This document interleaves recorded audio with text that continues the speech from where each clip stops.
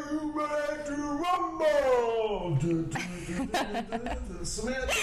Hi, Alex. Hi, Samantha. Hey, how are you? How are you today? I'm good. We're having a good time. Yes, we are. We're having a You good ready time. to do this? Yes. So, everybody, I did this little thing called a hormone test, right? Many of you probably know so little about hormones in general that we decided that we would assume everybody knows nothing and go in depth, right, on this test. I have no problem being transparent. That's a big thing that we're doing here is to be transparent, and we're figuring all this out together. So, Samantha, hi, thanks for doing this with me.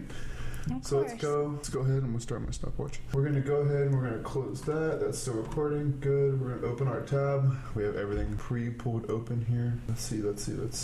So this company that we did this through, Everlywell, right? Everlywell. You found this. You found Everlywell. Yes, I did find Everlywell, and it's spelled Everlywell. Everlywell. And I found this website when I was researching hormone imbalances, and I talked to Alex, and I was like, hey, they have a sale going on right now. We should just buy the two kits, we should figure out our... They might not still have that. Our health test. They had a men's health test, and they had a female health test. And Alex took, obviously, the men's health test. Right. And I am still currently taking the women's health test. So the women's health test is in two parts. You take it on the third, fourth day of your cycle during menstruation. Menstruation, yeah. Menstruation. I'm so sorry. I'm talking so fast.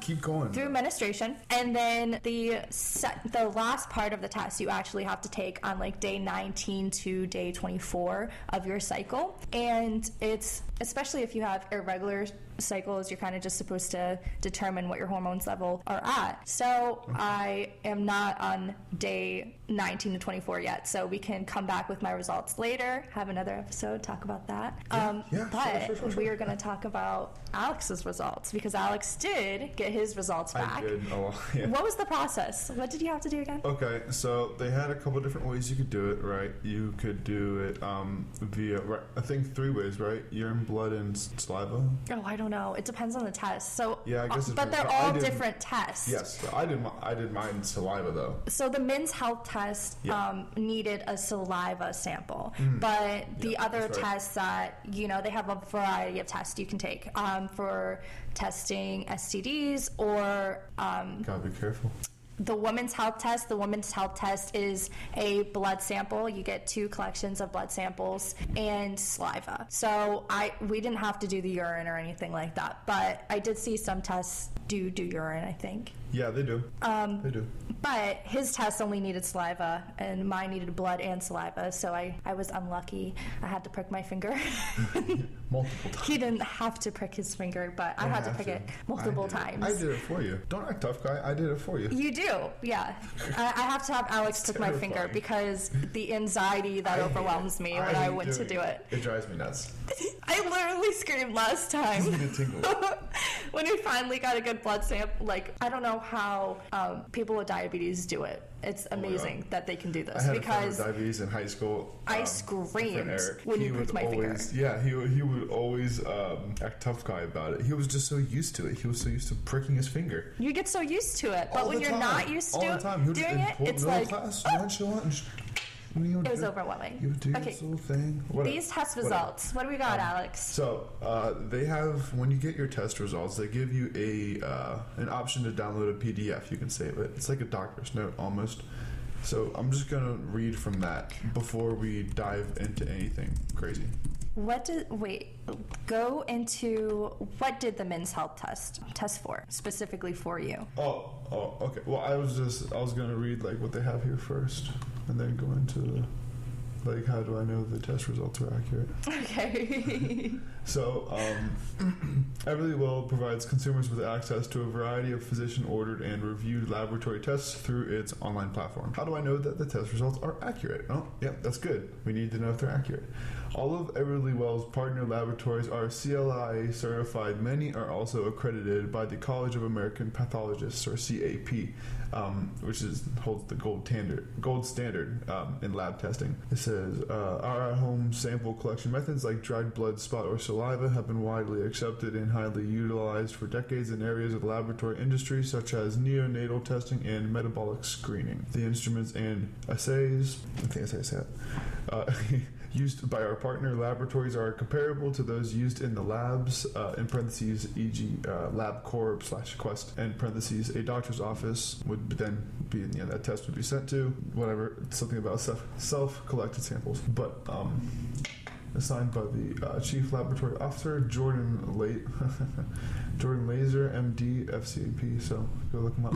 But, so this is so now we're at the bottom of the page, and we have our results. You do get your results straight from a physician. Yeah. Physician. Yeah, yes. yeah, you are prescribed a physician, and they take care of your results personally, and then their name is on your results. So the chief laboratory officer was Jordan Laser, but my ordering physician was Eric Marshall. Let's see, male, 24, For everybody's all information, I'm about 6 foot two, ranging between 220 to 230 recently. So that's like my height and weight range, just so you have an idea. They tested 4 major hormones for this health test. They tested cortisol, DHEA, estradiol, and free testosterone. Did I say that right? You said right. Alex gives me the look because Alex is the research straight. I'm the researcher. I'm the weird kid that reads the science textbooks. So he can say a lot of medical terminology very well, and I'm over here like,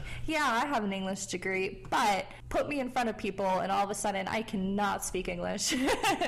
Hey, listen, I think every video I've seen of you, every time I've seen you do something, you do a good job. So I have no proof that you would trip, but I guess we're gonna have to figure it out. You gotta just throw me out there. I have to. You gotta feed me to the fish.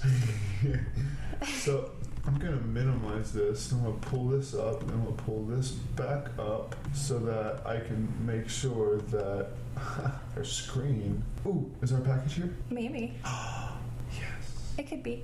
I'm not going to talk about our packages, but we have an Amazon package. Yeah. I don't even know what we ordered. Amazon's a monopoly, man. They're letting Amazon people into people's garages now. What is your results? You know that? Okay. So for cortisol, my flag was actually low. I actually tested low for cortisol. My result was a 0.8. And then the rest of your results were normal. Yeah. And so the reference range, we'll just go into each one as we go down. What does cortisol affect? So, okay. We like reliable sources here. So we're going to search cortisol on DuckDuckGo because we like our privacy. We're going to go to the Cleveland Clinic because the Cleveland Clinic is a very, if not the most reliable source for medical information. I used it in my undergrad degree. I refer to the Cleveland Clinic in almost every paper during graduate school for my master's, whether it was for a PE or a kinesiology class. So it's great. But here's what it says. What is cortisol? We're reading right from the website. It says cortisol is Samantha, can you say that? Oh, no. Glucocorticoid. Yeah. Yeah, you gotta slow it down. Some things you gotta slow down. It's okay if you slow it down. You still sound smart as long as you say it right. Glucocorticoid. Glucocorticoid. It's a you're making me say it too fast. Glucocorticoid hormone that is your adrenal glands produce and release, right? Yeah. Hormones are chemicals that coordinate different functions in your body by carrying messages through your blood to your organs, skin, muscles, and other tissues. These signals tell your body what to do and when to do it. Glucocorticoids. Nailed it! Woo! I don't think I said it right. Yeah. Glucocorticoids. Glucocorticoids are a type of steroid hormone. Yeah, hold on. Actually, yeah. Are we doing that popcorn reading like we're doing it in I don't know. Do you want me to? That's fine. You go to the second paragraph. They suppress inflammation. inflammation in all of your bodily tissues and control metabolism in your muscles, fat, liver, and bones. Glucocorticoids also affect sleep-wake cycles. Yes, they do. Great job. Thank you. Okay. Your adrenal glands, they are also known as suprarenal glands. Yeah. Are we going to read this whole page? No.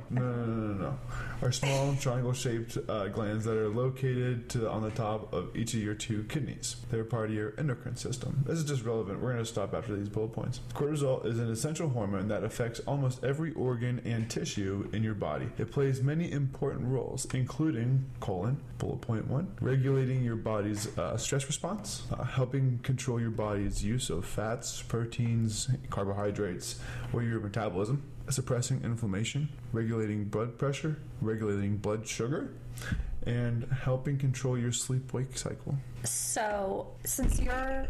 sorry. It's okay.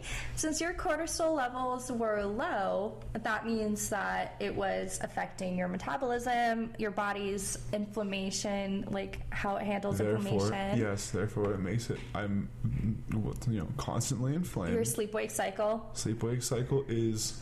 forget about it. Like how this one likes to grab lamps and shake them in the middle of the night.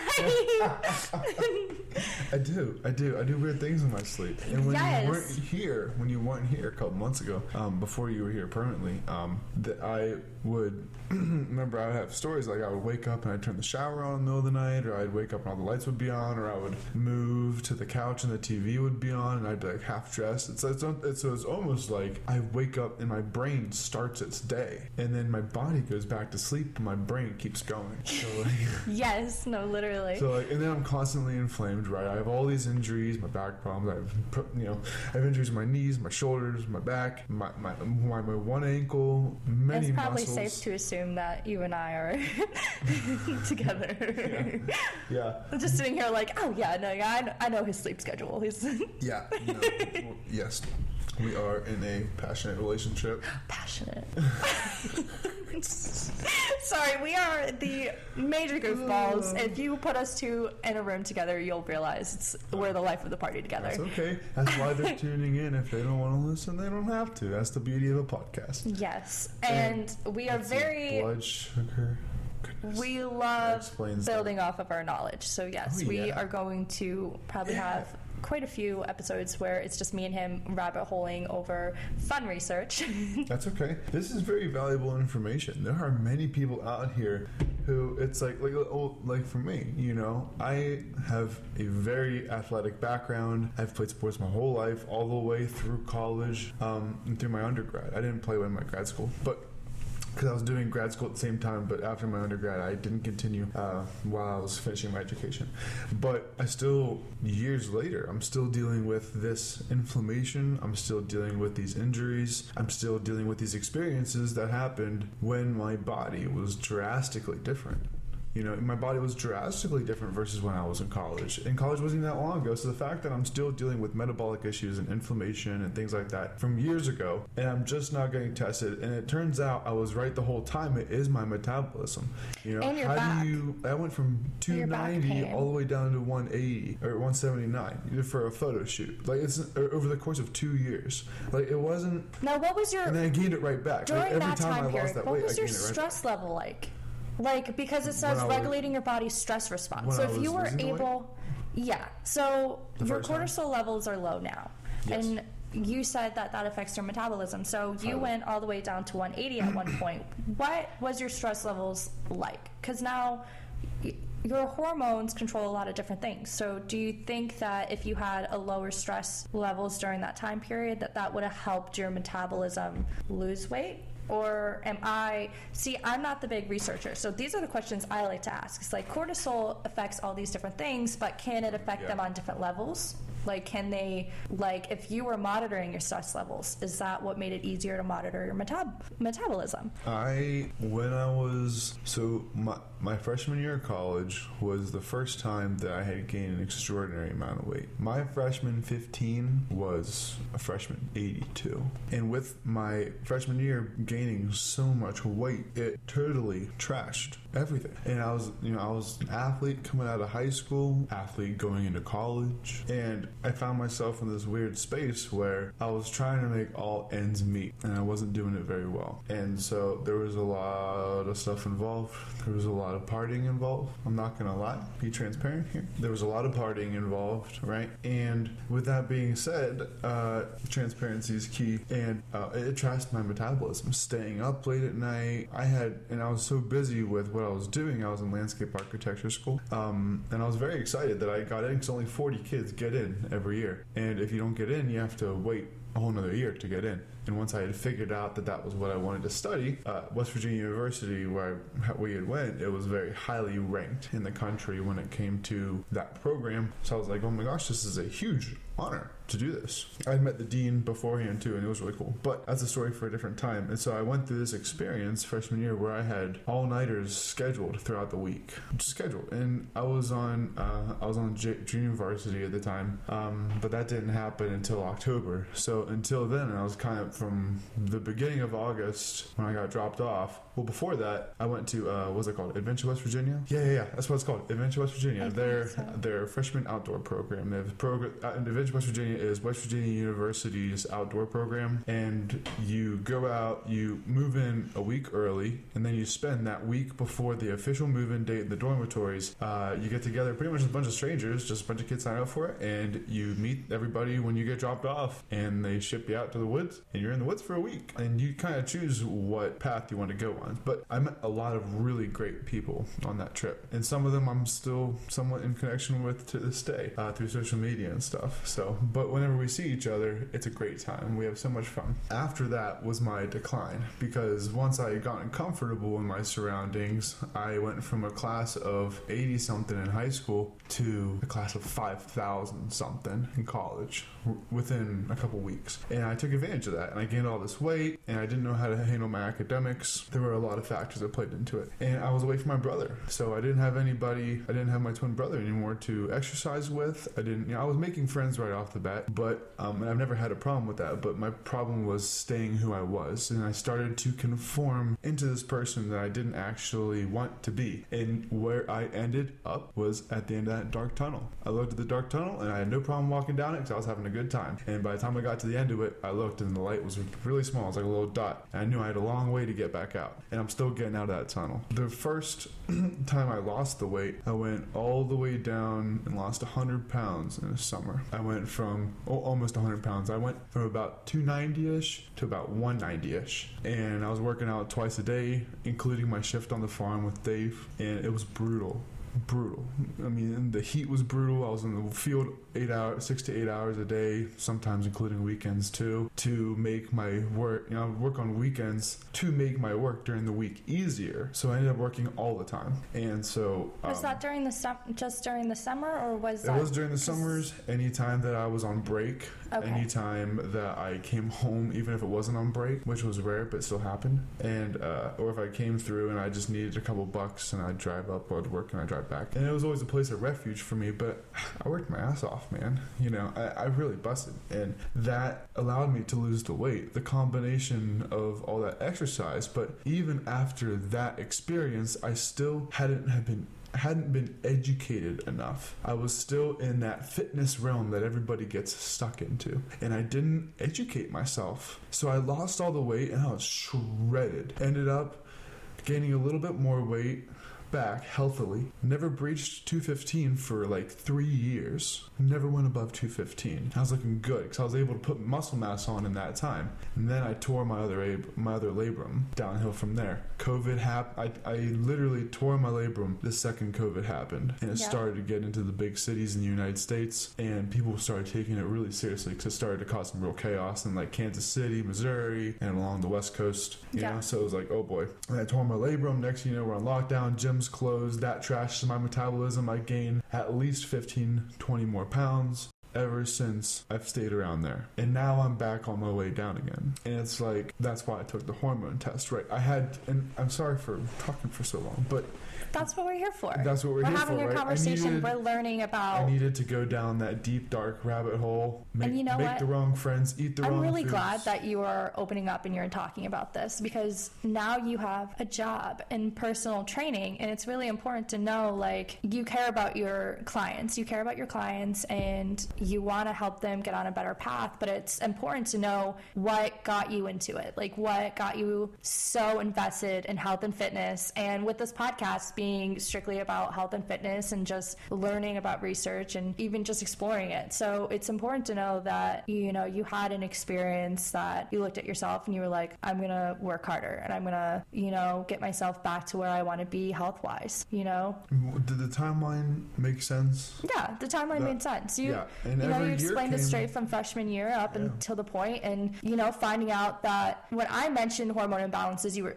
instantly interested. And when I was talking about it, I was thinking mostly about obviously my own health and like a lot of female health that isn't, you know, acknowledged as much. So it was really important that you shedded a light when you looked at me and you said, maybe my hormones are off. And we looked at each other and we were like, okay, let's investigate. And then we did. There was no way that they weren't. I was convinced. It's been, as you can see, 6 years, almost 7 years since I gained weight for the first time. 7 years. And you've been... That's very emotional. You've been struggling and working so hard, and I've been so proud of you, but you have been struggling and working so hard to get your metabolism back on track and dealing with stress and all of those. Sorry.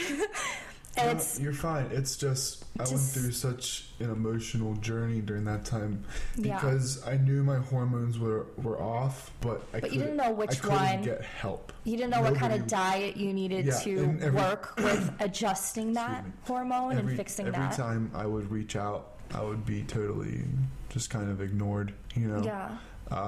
But then I would hear, like, there were a couple of bodybuilders who went to the YMCA that Isaac and my twin brother, would work out at all the time. We went there since we were kids, and ever since before we were born, my dad went there, you know. And it was like everyone knew our family. But we worked out there, and there were a couple of bodybuilders, and they would look at me like I was crazy, like I had 6 eyes when I would talk about hormones and my metabolism. But 5 seconds later, the most successful bodybuilder, who was also a trainer and helped run the gym, helped manage, great guy, James Youngblood, great guy, fantastic. But I heard him complaining about his cholesterol. How his cholesterol was really high. This dude's chiseled, huge, shorter than me, but he's got some serious muscle on him, at least 200 pounds. And he was like, enough to compete in regional championships, kind of good, which is huge. If anybody listening to this isn't an upkeeper when it comes to like bodybuilding and fitness competitions, it was always wild to me that I had to go through this whole process. Right now, just discovering 7 years, almost this August will be 7 years ago.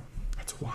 Yeah. That is insanity to me, because I would go through summers and I would go through like emotional swings that would last months, you know, and then things would happen. I would get injured, or I would lose weight, and then I would gain weight, and then I would lose it again. I would fluctuate. I would be working hard and pressuring myself to eat so much at the same time that sometimes within a 3-day period, I would fluctuate about 8 to 10 pounds a night. Yeah. Every night I would fluctuate so much weight, because that's how much I was pushing through my body. All the supplements I was taking, all the working out, all the hydrating, all the starving myself. You know, it was a very hard thing to do. How crazy is it now that when I hear hormone imbalances, I instantly think psychology. I instantly think the mental illnesses, mental disorders, and everything. I didn't realize, even though how important it is, your hormones being balanced is so important for just your body in general, your organs and everything, and it monitors everything. Jesus, but when you talk about it, talking about this whole thing all because of one of these things. I know. All because of cortisol. It's off balance. And I just think it's crazy, and it's so important. 4, let alone how many more there are.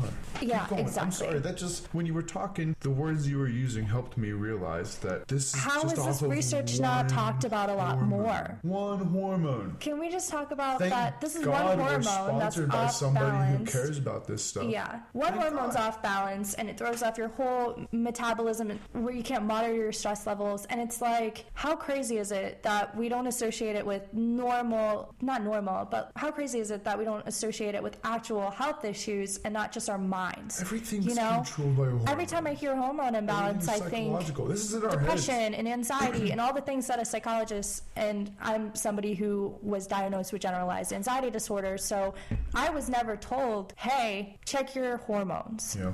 I was never I was told, here's a bottle of prescription meds, figure it out. But I was never looked at and like, hey, let's test your hormone levels. Let's see where it goes. Because just balancing your hormone levels with a good diet, even exercising the way that you need to, this stuff can get you off of those prescription medicines. I mean, it's going to take time, but think about it. If you're correcting those hormone imbalances in your minds, these things could contribute to trying to give you to a healthy lifestyle where you don't have to depend on prescription medicines all of the time. You know what I mean? I was diagnosed with generalized anxiety disorder, but then we found out that it was a lot of the anxiety came from my personal environment during the time, and I was prescribed constant prescription medicines that were serotonin uptakers, and we found out that every single time I was taking them, I was having seizure-like activities with each one because I didn't need it. I didn't need it because I was just experiencing trauma. I was experiencing a lot of trauma for years that was causing my body to respond very negatively. And I don't have my results yet to figure out which hormones are imbalanced. But since, hormone imbalances runs in my family genetically, and, we all have our different disorders, it's just safe to believe that I definitely have some hormones that definitely need balancing, especially because I was so deficient most of my life. So we discovered that even though I was diagnosed with generalized anxiety disorder, when I got out of my environment that I was in and I was, I felt safe, I started stabilizing. I take lorazepam as needed, but I haven't taken it for years. And, I haven't had major panic disorders as I used to have. I used to have them all the time. I was in the hospital once a month, every month for years. And then, I met Alex and we're still working through the kinks, but I am overall incredible, a whole different person than I was when I met him. Everybody sees physically, mentally, spiritually, emotionally, right? You have matured as a person. You have conquered a lot of the demons that conquered you, and for 2 decades. Yeah, for years.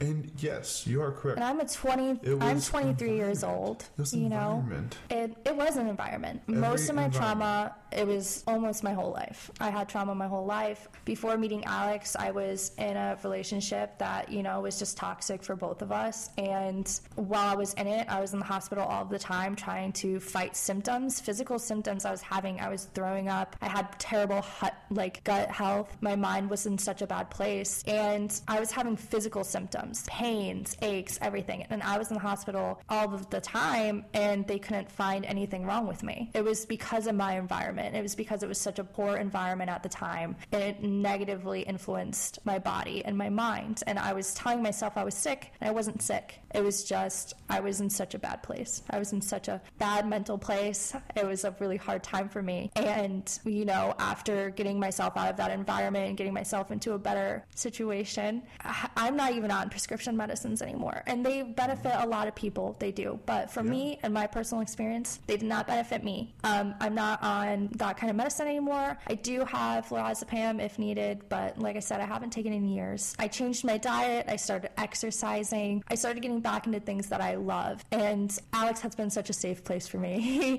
He has guided me in his research, a lot of things. He's my personal trainer. He's my best friend. He's my nutritionist. He has gotten me a lot better with my nutrition. I was having sugar, like processed foods all the time, a lot of sugar, a lot of things that messed me up. And so it's safe to know that I put myself on a better path with my health, and that has, helped me stop having anxiety all the time. It's reduced my panic attacks. It's helped in so many ways. Overall, it's just sometimes when your hormones are imbalanced, it can contribute to a lot of the anxiety you're feeling, having a bad diet, not getting enough exercising, all of this stuff. And I speak from experience because This is your genuine experience. Genuine experience. You don't have a PhD, this is genuine. Yes. Right? I went from the best a diet experience. of eating beef stew, like the canned, more like Dirty Moore's beef stew like every day. I was working. I've always worked so much. I've worked 40 plus hours a week since I could even work. So I'm sitting there and I eat those kind of foods. I eat McDonald's. I was eating McDonald's all the time. Right. I was drinking Pepsi. Like it's water. I would have a glass of water once a week. Like, my diet was so bad before I went to college.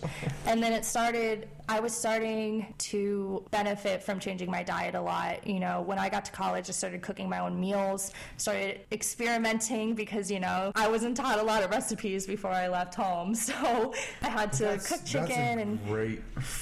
That's a great reason to have a kitchen, though. Yeah. That's why I had a kitchen in college. I was going to be an RA because it would have made it a lot cheaper, especially as a student athlete. I changed my diet in so many ways that when my mom came to visit, she went groceries. Like, she looked in my fridge and she thought I had nothing because my diet was so completely different from what, you know, we grew up with. So she went grocery shopping, and God bless her, it was the sweetest thing. But I had pizza rolls and those pizza bites. Yeah, those pizza bites. I had pizza bites in my fridge. I had chips and everything for a long time because it was just stuff that I no longer ate. I had soda.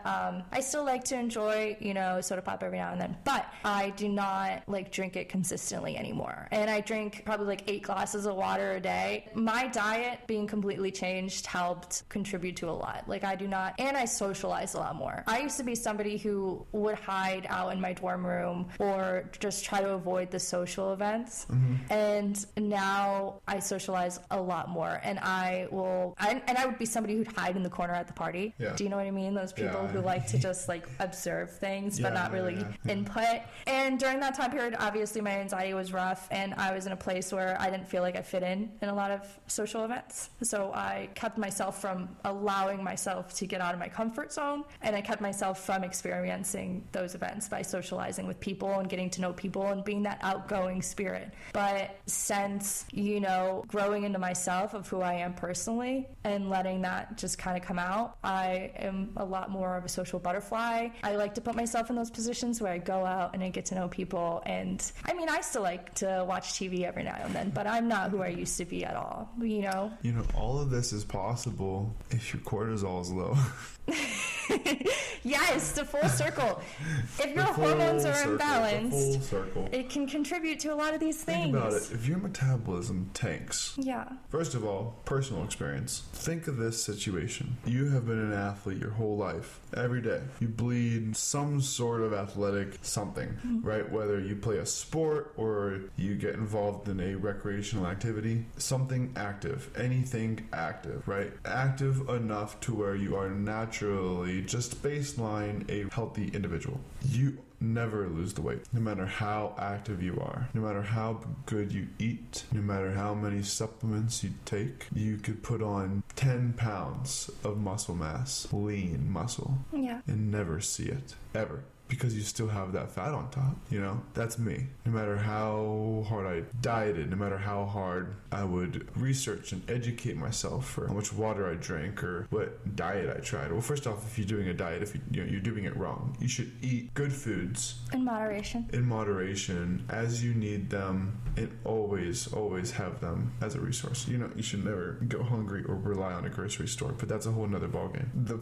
Just the metabolism being off can send you down a rabbit hole of depressedness. You don't lose weight, you lose confidence, you don't go to the gym, you don't wear the same kind of clothes, you don't go out in public, you don't hang out with your friends. That means social anxiety. That hits you. You have problems with your family because having your overweight, you know, all this weight packed onto your body because of your metabolism. Now guess what's thrown off? Your hormones, your organs are affected. Everything's affected simply because you have an excess amount of adipose tissue, fat in quotation marks. I think we totally lose sight of how our body, let's review 30 seconds real quick, the nature of our bodies. If you have on a base level, you need food for energy. Your body, as an organic figure, is going to genetically evolutionize and find a way to store energy, right? And that is your adipose tissue. That's that function. So if your metabolism is messed up, that means your body's ability is now finding a way to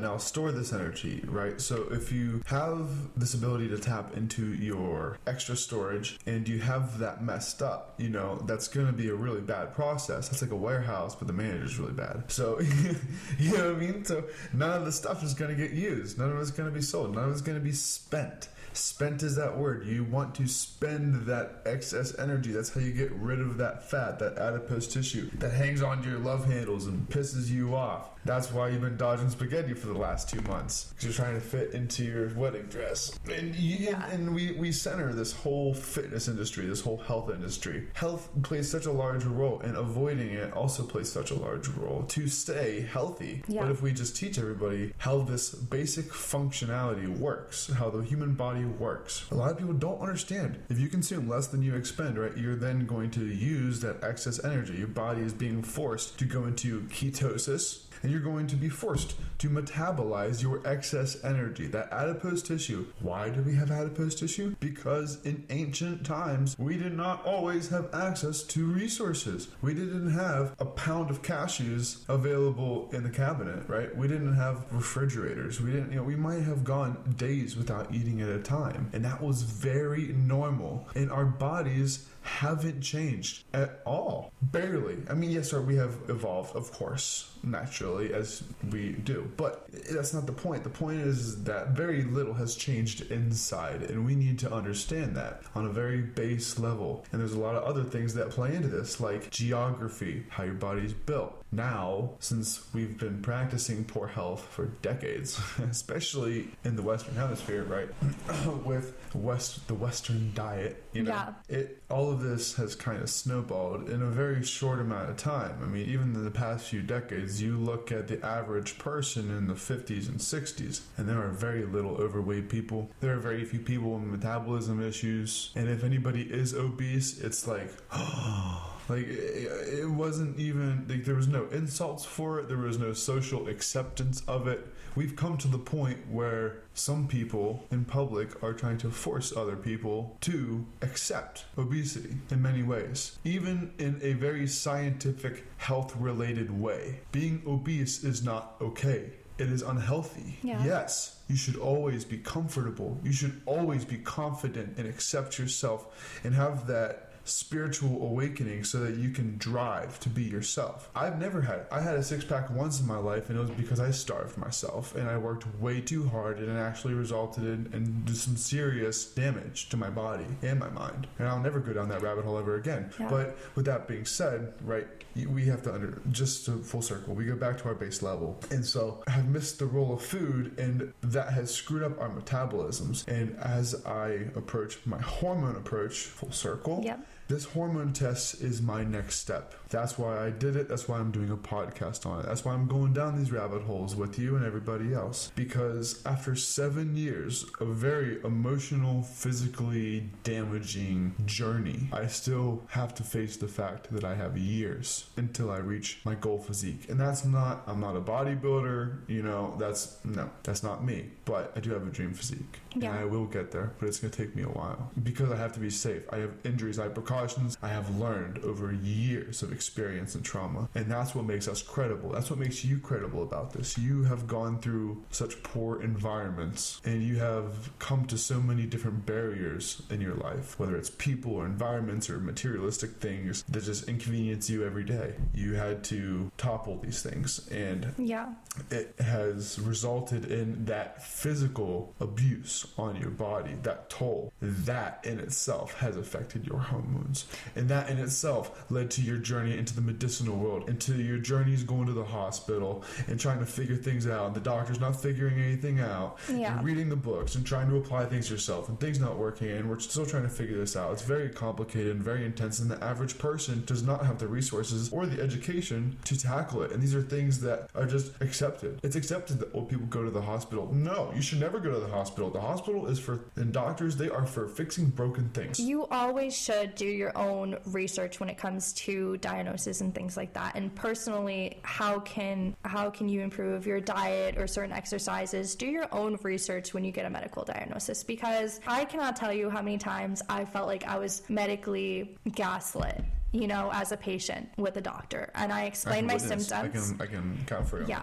I explained my symptoms. I'd end up in the hospital with severe, like, gut health problems. And not once did they look at me and say, take a probiotic for your gut health. I was told to take a probiotic. And healthy bacteria in your system is such an important thing. You know, I was told, okay, you have poor gut health, you're backed up, like, and this is TMI, but this is just as important as the cortisol and the metabolism. So let's please kind of leave that to the wayside. Let everybody steep in that and continue with this little rabbit hole here. Yes, and with TMI, like, this is going to be a little bit of TMI, but when you're extremely backed up, you get extremely sick. And I was a lot of problems. In and out, completely backed up, and not a single one of them said, take a prebiotic and take a probiotic, you know? And it's so important to take your prebiotics and probiotics, because your body runs on this healthy bacteria, like, this healthy bacteria is everywhere, you know? It helps you fight it helps you with your immune system, it helps you recover from things a lot faster, obviously, immune system. I don't know why I repeated myself. But, you know, this having healthy bacteria that can help you fight off infections and everything is so important. And I had no healthy bacteria in my gut. I had no healthy bacteria in my female reproductive system, and I didn't even know that was, like, such a major thing. And so I found out I didn't have it when, you know, women, we should always go to the gynecologist. I went to the gynecologist. She looked at me. She said, you have no healthy bacteria. So you need to get yourself on a prebiotic specifically to benefit your reproductive system. And they are separate. You know, you can take a prebiotic and a probiotic at the store, and they're different from taking that probiotic that is necessary for your female reproductive system. So you got to make sure you're taking, like, 2 different probiotics a day just to contribute to that good, healthy bacteria in your gut and in your reproductive system, because it's very important. And it's just as important for males to have, you know, a healthy prebiotic and probiotic too. It made a difference for me in a lot of ways getting onto prebiotics and probiotics. Yes, it makes a huge difference. I found my female probiotic from Love Wellness. It's a website. They have a female probiotic. I was taking it I probably have been taking it for most of mine and Alex's relationship for years now. Yeah. And it helps significantly. When I tell you that it was so hard for me to, you know, have any intimacy or anything like that without being in pain, it was a real thing. And it causes real problems for your reproductive health. I'm polycystic. I was diagnosed at 16. And when the doctor told me that I was polycystic, PCOS is polycystic ovary syndrome. It's when you have many cysts on your ovaries. And this can contribute to infertility and a lot of major things if left untreated. I was told at 16 years old that I was polycystic, but when I was told not to worry about it. I was told not to worry about it from my male doctor because I was not at an age where I wanted to get pregnant. So not to worry about it. So I wasn't told in advance. Because of your poor health, he was like, okay, we're just going to sideline this for a little bit. Because of my age. You don't want to be pregnant anyways, so we don't need this to be healthy right now. Yeah, so... Is that what you're saying? He said... Am I getting this right? He was a male doctor, and he told me at 16 that I was polycystic. And to me, I had to do... Like, he printed out research, and, like, on papers. He went online, he printed it out, he gave it to me. He said, just research it, read about it, figure it out. Instead of sitting down and talking to me and telling me, hey, this can lead you to infertility in the future if you can benefit from trying to treat it now. Instead, he looked at me and he said, so do you want to go on a birth control? Do you know how bad birth control, like a birth control pill, is for the female health? Just in general, even for a person who's already at baseline, horrible. Yeah, in my family, strokes actually run in my family, and birth control pills lead women to having strokes. Right. It causes stroke problems. It causes a lot of different problems. And so I was already kind of a risk factor for having strokes as an adult. So putting me on a birth control pill at that age wouldn't have been highly recommended. And so, and I'm not on a birth control pill. It works for some women, it does, but for me, it didn't. It was causing stroke-like symptoms. So we addressed those problems with, at the time when I was having stroke-like symptoms, we addressed it immediately because obviously, since they run in my family, we did not want me to grow up to be somebody who has strokes. So we were off of the birth control and everything. But it was a thing when, if it was treated differently when I was 16 and I was told, hey, you're polycystic, here's the kind of nutrition that you can get on, here's what kind of exercising can help you benefit and prevent this from becoming a thing down the road. And now I'm 23 years old, I'm at childbearing age, that point in my life where if I want to have a child, I can try to have a child. I am polycystic, so I have a lot of cysts on my ovaries, and we saw this recently when I had my ovaries scanned, is that I had a lot of cysts, so it can cause problems now. If I was trying, it can lead to miscarriages. It can lead to ectopic pregnancy. Ectopic pregnancy is such a big thing right now. There's a lot of people banning. So ectopic pregnancy is when women get pregnant and the egg is outside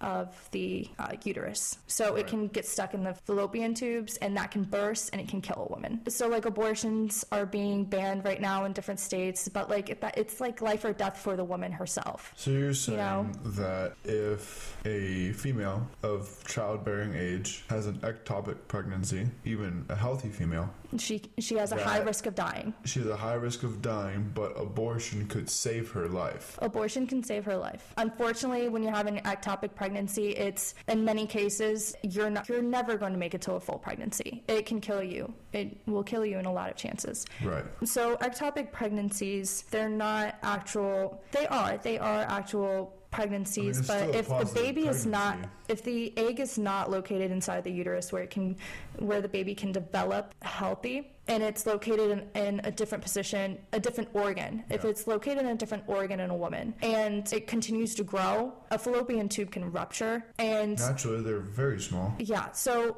this can cause ruptures, it can cause internal bleeding, and it can kill the mother.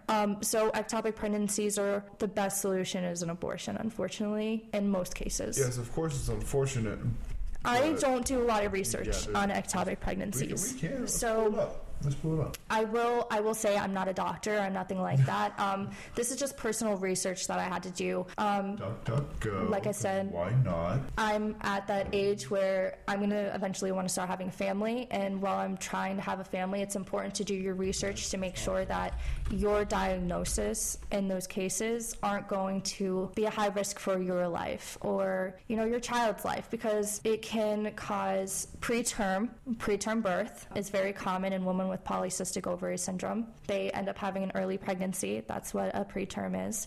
They deliver early. That is a risk for the baby on a lot of occasions, and a lot of occasions it works out fine, but there's always a risk, and the woman's health and the child's health is at risk. So if I knew at 16 years old and my doctor looked at me and he was like, you're a polycystic ovary syndrome, here are the ways that we can decrease those risk factors for when you do want to have a baby. Because just because I'm a 16-year-old teenager doesn't mean that one day I'm not going to want to be a mother, Even though it's not in my mind then, it doesn't mean that my future gets to be my future. What would have happened if you would have gotten pregnant early? You know what I mean? Like, what if he did what he did, and then a couple months later, you pop a positive pregnancy test? That happen, a lot of females get pregnant really young. Yeah. You know what I mean? So, in a lot of occasions, so PCOS, when you're discovering it at a younger age, it's not uncommon for the woman to have a full pregnancy without complications. When you're discovering it at an early age, having it in my teenage years, there are a lot of women who do and have a full-term pregnancy. My mom, she was a teenager when she had her first few children. She had successful pregnancies with them, and she was polycystic too. Well, she is polycystic still, but she's not trying to have babies anymore. Right. she had successful pregnancies. So when you're polycystic and you first find out in your teenage years, you're still at that young where you don't have to worry about the complications. It's really when you start getting into your mid-20s, early 30s, and so on, is when the complications start becoming a risk factor for your life. I'm not saying that there aren't some teenagers who are polycystic who had complications during their pregnancies, because they probably did. From my own research and from what I know, this is like what I can tell you. If I was 16, I was polycystic at the time. When I found out, I probably would have been able to have a successful pregnancy. I probably still can now. It's just more or less, I haven't entirely started trying.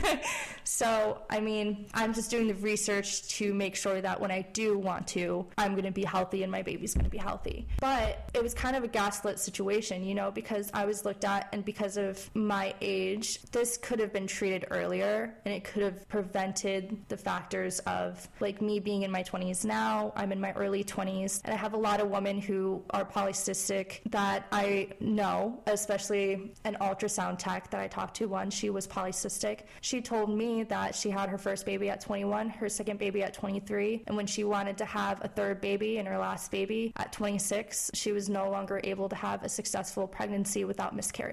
A really good friend of mine, I'm not going to mention any names or anything, but she also has polycystic ovary syndrome, and she has problems with infertility, and she's in her late 20s. And she's also in her late 20s. So these are high risk situations where it's like, if it was treated, if my nutrition or my exercising, if anything I could have done to postpone or balancing my hormones, circling back, hormone imbalances can be a risk factor for PCOS. Discovering where those hormone imbalances lie can help prevent these kind of diagnoses in women. So that is a major reason why now that I'm at a fertile age, and one of my most fertile ages, and also wanting to have a family and all these things, this is why I decided to investigate my hormone imbalances through Everlywell and get the Women's Health Test, which can help you determine where your fertility levels are at, and also just your health in general. And this was really important to me to make sure that we can investigate into this as a serious couple who wants to have a family. It's really important for me, since I'm polycystic, and I want to prevent any health risk for myself for having a child, that I made sure to go through with this test and try to figure out where my hormone imbalances are. And it's really important that you do the research for yourself. With your diagnosis is multiple, if you have multiple, to make sure you do the research and exercise and get better nutrition help and everything, just to make sure that your health is as perfect as it can get. You want to make sure you are contributing to your health, because it's so important, It's wild that you had such damning experiences at such a young age with, with your body, with hormones, with your mental state, with your environments. It's wild. So we had that whole rabbit hole. I love it. That's what we're here for, right? We're here to go down these rabbit holes. But it just goes to show that one thing can rabbit hole. It can rabbit hole for a while, and everything is connected on every level. Everything's connected. So we have cortisol, and then we have DHEA. My result for DHEA was 252, which is a normal level. The reference range for DHEA levels is 42 to 578 pg/ml, which, for those who do not know, stands for picograms per milliliter, scientific unit of measurement. And for those of you who don't know, DHEA is a hormone that is also in your adrenaline gland, and it helps produce other hormones, including testosterone and estrogen. So it is kind of an important hormone for when you're trying to monitor your fertility. This is a very important one. Where'd you get that from, Samantha? I got it from the same website we have been using this whole time.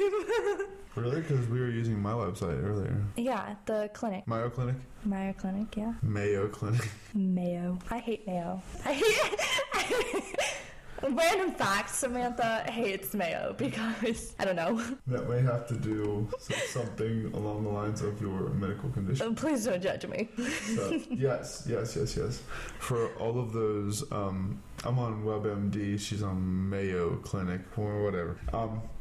The DHEA stands for let's spell this out for everybody. Did you use Mayo Clinic earlier? I've been using Cleveland Clinic, WebMD. Okay, you've been using Cleveland Clinic. I use Mayo Clinic too. Yeah, I was talking about Mayo Clinic. I've been using everything. Dehydroepi, right? Dehydroepiandrosterone. Yep, there you go. Dehydroepiandrosterone. Can you say that? I almost said it wrong. I'm the one that's supposed to know this stuff. No. So I can't. That's why it's called DHEA. I guarantee so many people understand what DHEA is, and they may even have an in-depth knowledge, but I highly doubt that they know how to pronounce it, let alone what it stands for. DHEA levels were good.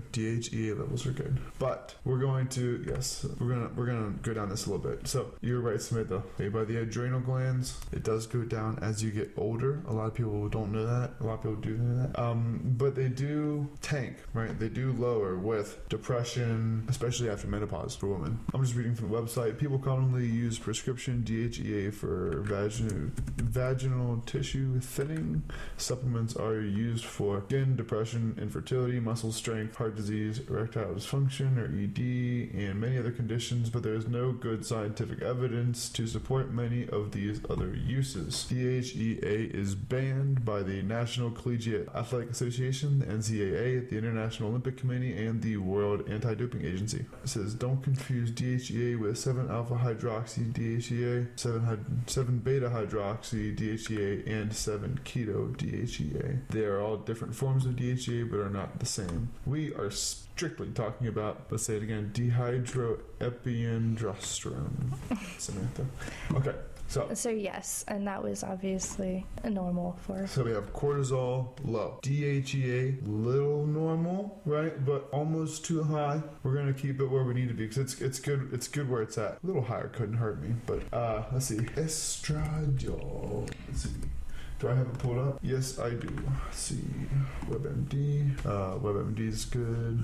It's not my favorite. WebMD is not Estradiol my favorite. Is the primary hormone in female birth controls. Yes, it is. It is the hormone that they are trying to increase in women to decrease, the testosterone and all the things that can. That was when I was told to be put on birth control for polycystic ovarian syndrome. They will put you on a birth control that is more estrogen, which is the hormone for women, to increase estrogen and decrease testosterone.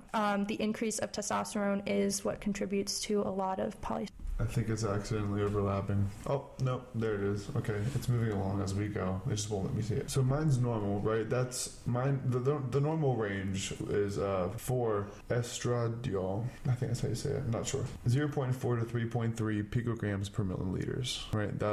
That's the healthy range. Mine's normal. Mine was 1.4 picograms per milliliters. But we're all good. And then the last one, which was normal, but a little lower than for my age range, is free testosterone. So let's pull that up. Do you have that pulled up? So this is WebMD again. See, what does the testosterone test? Symptoms of low testosterone in men include fatigue, depression, or trouble concentrating, hair loss, loss of muscle mass, low sex drive, swollen breasts, trouble getting or keeping an erection, weak bones called osteoporosis. Yes, we know what osteoporosis is. Let's see. Some things that cause low testosterone can also cause a low sperm count. If your sperm count is low, your doctor might order this test, or that's a hormone test. But that's important. In women, so if you're having, is it low? Okay, high testosterone or low testosterone? You have it pulled down. Low testosterone in women can cause fertility problems, low sex drive, skipped or no menstrual periods, which are symptoms of PCOS or endometriosis, vaginal dryness, and weakened bones, osteoporosis. So, yes, Samantha, women have testosterone too, and yes, men have estrogen. Okay, there's a balance in both. There has to be a balance in your hormones. A lot of bodybuilders know this, but a lot of regular people don't know this. Having a high level of testosterone also causes skipped or no periods. Also, excess hair on the face or body, deep voice, hair loss on the head, darkened areas of skin, acne, and oily skin. And high testosterone also can cause PCOS. So you got your low testosterone testosterone and high testosterone that can cause PCOS. So, free testosterone, let's be clear.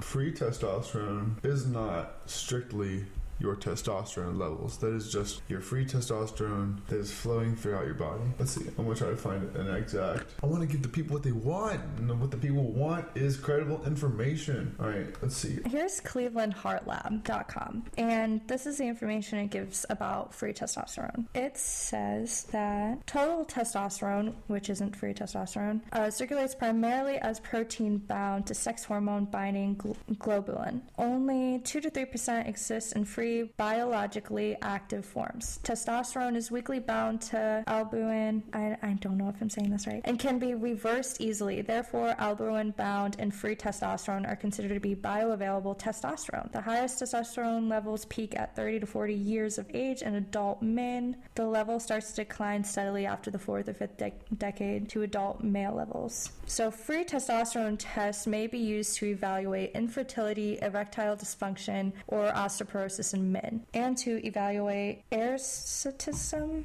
polycystic ovary disease, and viralization in women. The test may also be used to monitor the efficacy of testosterone-lowering therapies in prostate cancer. That's all it tells me about free testosterone. I love that.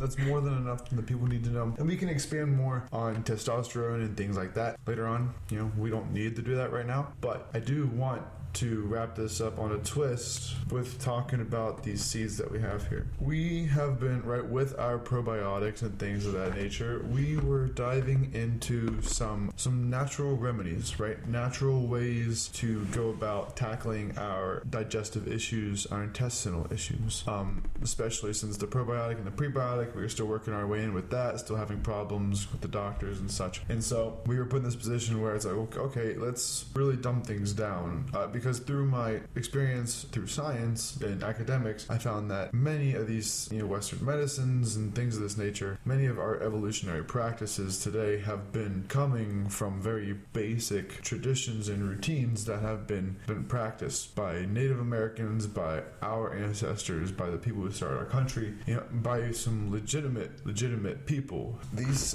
through these seeds, Samantha found them. I'm kidding. We have fennel seeds, FENNEL seeds. We have coriander seeds. Coriander seeds. And cumin seed. So a mixture, I normally do a teaspoon every morning. Half a teaspoon, actually. Half a teaspoon of fennel seeds, half a teaspoon of cumin seed, and half a teaspoon of coriander seeds is used as a mixture in, what do you call it? Traditional medicines? Yeah, like traditional medicine. So there's still a lot of research on it. They make it as a tea now, but it helps benefit digestive health through, gas, bloating. It tries to get your digestive flow going. So, according to WebMD, fennel seeds are a spice harvested from one of several types of herb fennel plant. They have a sweet, powerful flavor that's similar to licorice. Fennel seeds have traditionally been used in Italian cooking, however, they can be used in all types of food, and in recent years, Western culture has opened its doors to creative uses of fennel seeds in recipes. Let's see.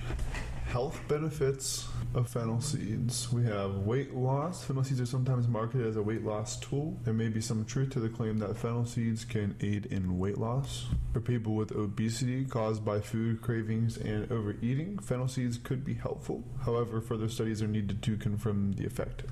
Check with your doctor. Cancer prevention. One of the major compounds that found in fennel seeds is anethol, which has been shown to have cancer-fighting properties. Research has shown anethol is effective at destroying breast cancer cells and stopping the spread of both breast and liver cancer cells. These studies have not yet progressed past the lab stage, but initial findings are promising. Increased milk production for breastfeeding women. Eating fennel seeds increases prolactin. Some studies show the hormone that triggers milk production. Nutrition. In addition to other health benefits, fennel seeds are rich in vitamin C, calcium, iron, magnesium, potassium. You have to go over that. We don't have to go through that. Let's see. What else? We have cumin seeds? Cumin seed. Cumin seed. So, we're going to scroll down. Wikipedia is not a reliable source. It's not. Did you look up the benefits? The universities won't even let you use it. Oh, Okay. Oh yeah, that's what I'm looking for. It wasn't giving me a direct link, so I had to scroll down a little bit. I love these, by the way, because I always have gastrointestinal inflammation, especially right before I work out. A lot of supplements always kind of turn my stomach, and taking these before working out, especially right in the morning, early in the morning, first thing, they won't hurt you on an empty stomach. They will not make you nauseous. If you get nauseous on, that means you're taking too much.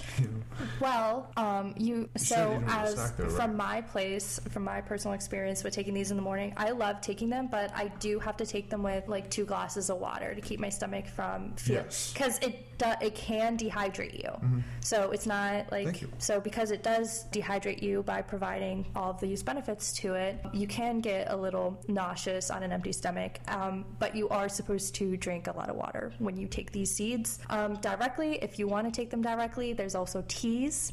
They do make different forms of this mixture that can help with the digestive health. I have irritable bowel syndrome. My whole family does. A lot of people do. Yes. So a lot of people that's why, as TMI mentioned before, I can get backed up. And it can be hard for me to have those digestive things. So doing the research and trying to find these natural medicines where I don't have to take any like medical supplements to try to get that kind of flowing. Pharmaceuticals or anything. I do. So I'm used to having bloating pain. I'm used to having this pain where it feels like a bunch of pressure in my stomach, random pains in my sides because I'm so backed up and everything. But since taking these seeds in the morning, and I take them daily, I have had reduced bloating. I don't have the pain as severely throughout the day. I definitely take it with a lot of water because they dehydrate me. Alex has other symptoms. He doesn't have those same symptoms. He, like he just said, he can do it on an empty stomach and have no problem. But I'm used to taking supplements and pills and stuff. And he normally chugs water, like he doesn't even realize how much water he drinks during the day. He drinks a gallon and a half a day. There's so much water. So definitely with from personal experience with advice, if you want to stay away from getting a little bit of nauseous, definitely make sure you stay hydrated, especially when you take these in the morning. But they definitely, from experience, we both have been benefiting. They have been helping with those IBS symptoms. So we went over cumin seed, right? No, we're going over cumin seeds now. DuckDuckGo's having a hard time. I think the program's slowing my computer down. But you can look it up. I don't want to screw up my program. But cumin seed. Went over fennel seeds, cumin seed, and then the coriander seeds. So cumin is an herb. The seeds of the plant are used to make medicine. People take cumin for digestion problems, including diarrhea, colic, bowel spasms, and gas. It's also used to increase urine flow to relieve bloating. Some health benefits are it promotes digestion. It is a rich source of iron. It contains beneficial plant compounds that help with digestion. It's not, so this isn't proven, but the research is ongoing. It can help. It says may help with diabetes, so don't take it for anything unless you have 100% research for that. Also says may promote weight loss and fat reduction, may prevent foodborne illnesses. These are just different things that are ongoing research, so I'm not speaking on as the research person. I'm reading this from Helpline. Okay. Helpline.com. Okay. It says may help with drug dependence, so definitely do your research. Always do your research, but the cumin does have benefits. It is rich source of iron and different nutrients, and it does promote digestion. And this is all what I am definitely confirming has been enough research to prove that. Oh, heck yeah. But what I am telling you, when I put the word may in front of it, that's stuff that is ongoing research. Best do your research. Don't do anything. Yes, please do your own research. Take what we say and what we're doing, what we post about on Instagram, whatever. We post a lot of things that are catering to things that we talk about. And so if you see something or you want to know about something, DM us. Or if you do some research and you find something that contradicts what we had said, teach us. Yeah, we're here to learn, man. And that's not saying you're wrong, and that's not saying that we're wrong. That's the beautiful thing about science is science, more than one person can be right sometimes. And these things are very complex. And as podcasters who are learning not everybody knows everything. Who are learning alongside you, if you find something and you want to add information or you want to correct us and you provide that with us, we have no problem sharing that. Thank you, Samantha. But to close it up, let's see. Coriander seeds is our last one. Okay, so uses, side effects. Coriander is used for a long-term disorder of the large intestines that causes stomach pain, in parentheses, irritable bowel syndrome or IBS, constipation, diarrhea, gas, flatulence, nausea, athlete's foot. Wow, what? Tinea pedis, PEDIS. And many other conditions, but there is no good scientific evidence to support these uses. Okay, all right. Uses and effectiveness. Insufficient evidence for athlete's foot, a long-term disorder for intestines that causes stomach pain, irritable bowel syndrome, or IBS. Anxiety, bacterial or fungal infections, constipation, convulsions, diabetes, diarrhea, insomnia, gas, flatulence, in parentheses, joint pain and swelling, nausea, stomach upset. Why doesn't it say upset stomach? Whatever. Worms? Ugh. Coriander seeds are also full of antioxidants, and Alex loves to talk about antioxidants. I love antioxidants. It has been shown in a study that it has demonstrated immune-boosting, anti-cancer, anti-inflammatory, and neuroprotective effects. What's that? I'm reading it off of the Healthline. Ooh, bam! One test tube study found that the antioxidants in coriander seed extracted lowered inflammation and slowed the growth of lung, prostate, breast, and colon cancer cells. That's pretty sweet, Samantha. Always doing research. And there's always research proving other research wrong, and it's always learning and growing. So, like I said, if you find anything that contradicts us, we are not the ones doing the reseach. So yes, teach us, and we love looking gladly own up to our mistakes. Every perspective we love. The true intelligence comes from the ability to understand every perspective in and of its own self. To put yourself truly into the shoes of the enemy and figure them out. There is a what, how, why, and when to everything, especially when it comes to science. And it controls behavior, it controls all sorts of things. And guess what? Human behavior controls history. So if you understand human behavior and you understand on the base level hormones, healthy remedies, things of that nature, that's how we're going to carve this path. So one-on-one, we need to be able to get through this. WebMD does say that the vitamins, minerals, and antioxidants in coriander provide significant health benefits. Coriander leaves and seeds are full of vitamin K, which plays an important role in helping your blood clot. Vitamin K also helps your bones repair themselves, helping prevent problems like osteoporosis. Thank you, Samantha. You're just a little knowledge nut today, aren't you? I get it from you. I don't know about that. I just introduced you to science. I was like, hey, check this out. And you were like, ooh. More research, yes. Alex likes the scientific research parts of learning different things. I am a book nerd, but I am more of a fiction book nerd. So when I was going through a lot of health problems with Alex's advice and helping me learn how to research on my own and see what's credited and what's not credited, it made a significant improvement in my life. So I just want to make sure other people also know that by doing their own research and trying to help improve their lifestyle. Joe Rogan will be proud of us. We have gone for a while, keeping good conversation. Great job, Samantha. Thanks for hopping on. We'll dive into more specifics, but that's all we really wanted to chat about today. Yes. We got to skedaddle. Oh, see, there's my alarm. We have other obligations. So thank you, everybody, for tuning in. We really appreciate you. Please reach out to us. My personal is Coach.Calvert on Instagram. For the Alex Calvert's show, it is, you can follow that as well, is type in Alex.Calvert show on Instagram and it'll pop right up. With our logo, you'll see it right there. Samantha, remind people how they can get a hold of you. Yes, if you ever want to get a hold of me, I have an Instagram. It is Sowka.Samantha. I also have one called Sowka.thereedstea.com. And that's your book account, not .com. It's Sowka.thereedstea on Instagram. Samantha. I really appreciate you. Everybody, thank you so much again for tuning in. Please contact us. Follow us. We'd love to hear from you. All right. Have a great night.